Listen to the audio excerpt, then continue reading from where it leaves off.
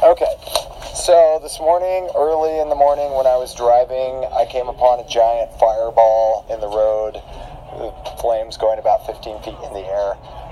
It was a two-car accident. I don't know if anyone can see that, but you can see the fire, and you can see the fire truck.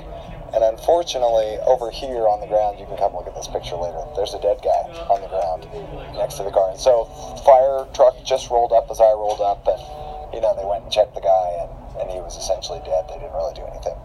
But that's kind of a morbid way to start. It got me thinking about the medical minute for tonight, which is kind of how do people who die rapidly from car accidents typically pass away. So any guesses? We'll do kind of Family Feud style, but we'll only go for the top two answers. Aortic dissection.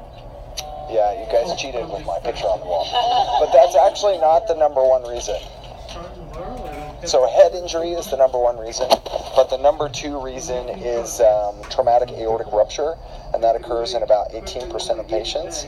So I'm going to get my little notes here, but obviously the pressure and blood volume in the aorta is pretty high, and therefore you quickly exsanguinate if you have traumatic aortic rupture. Sorry, I'm trying to get to the right spot so that we're not winging it. So it's the number two killer in motor vehicle accidents after head injury. It's caused by rapid deceleration. So we'll kind of go to the really crappy picture of the heart that I drew over here. So here's the heart. You've got the aorta coming up. You've got the pulmonary artery right here. So the most common site for traumatic aortic rupture is actually one specific spot, which is in the descending aorta, just past the takeoff to the subclavian artery. So this is your brachiocephalic artery, this is your internal carotid artery on the left, and this is your subclavian. And the reason that the rupture is almost always there is because of this little purple structure. Anybody remember what that purple structure is? Kind of ties the pulmonary artery and no, close. So it's the ligamentum arteriosum. So back when you were a baby, you had a little connection between your pulmonary artery and your aorta where blood could mix freely. That was called the ductus arteriosus. And that closes within a few hours or a few days of birth, and it turns into a fibrous ligament between the pulmonary artery and the aorta. So if you can kind of think of the aorta, for the purposes of this car accident, if the aorta was a long tubular water balloon and you shook it really hard, probably not a lot would happen. It would just shake, right? But if you then took part of that balloon and pinched it or tied it down somehow and then shook it really hard, it would be inclined to tear at that spot where it was tied down. That's exactly what happens with this ligamentus arteriosum. It kind of ties down the aorta, so when you have a rapid deceleration, either from a fall of several stories or from a car accident, then that's where it's going to tear.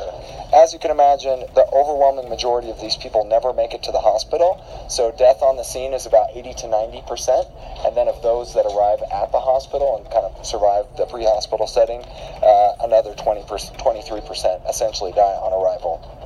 For those few who have a partial tear or somehow survive to hospital arrival, usually we're going to identify it with a chest x-ray that has a widened mediastinum, maybe has some hemothorax, or this finding called apical capping, or you might see the trachea way displaced because of the blood that's in there. Treatment is surgery, but as you can imagine, there's really high morbidity and mortality with surgery. Even if they make it up to the OR, most of them don't make it. And one of the biggest if they do make it, they have a really high likelihood of paraplegia because the spinal cord is really sensitive to ischemia. So if you lose a ton of blood out of the aorta, no supply distally, the spinal cord is not going to last for more than a couple of minutes before it's just toast. So really nasty disease. They estimate that about 7,500 to 8,000 cases occur per year. So it's probably what happened to the guy that was lying on the road this morning that I saw. Really happy, uplifting medical minute for the night. Thank you. Sure.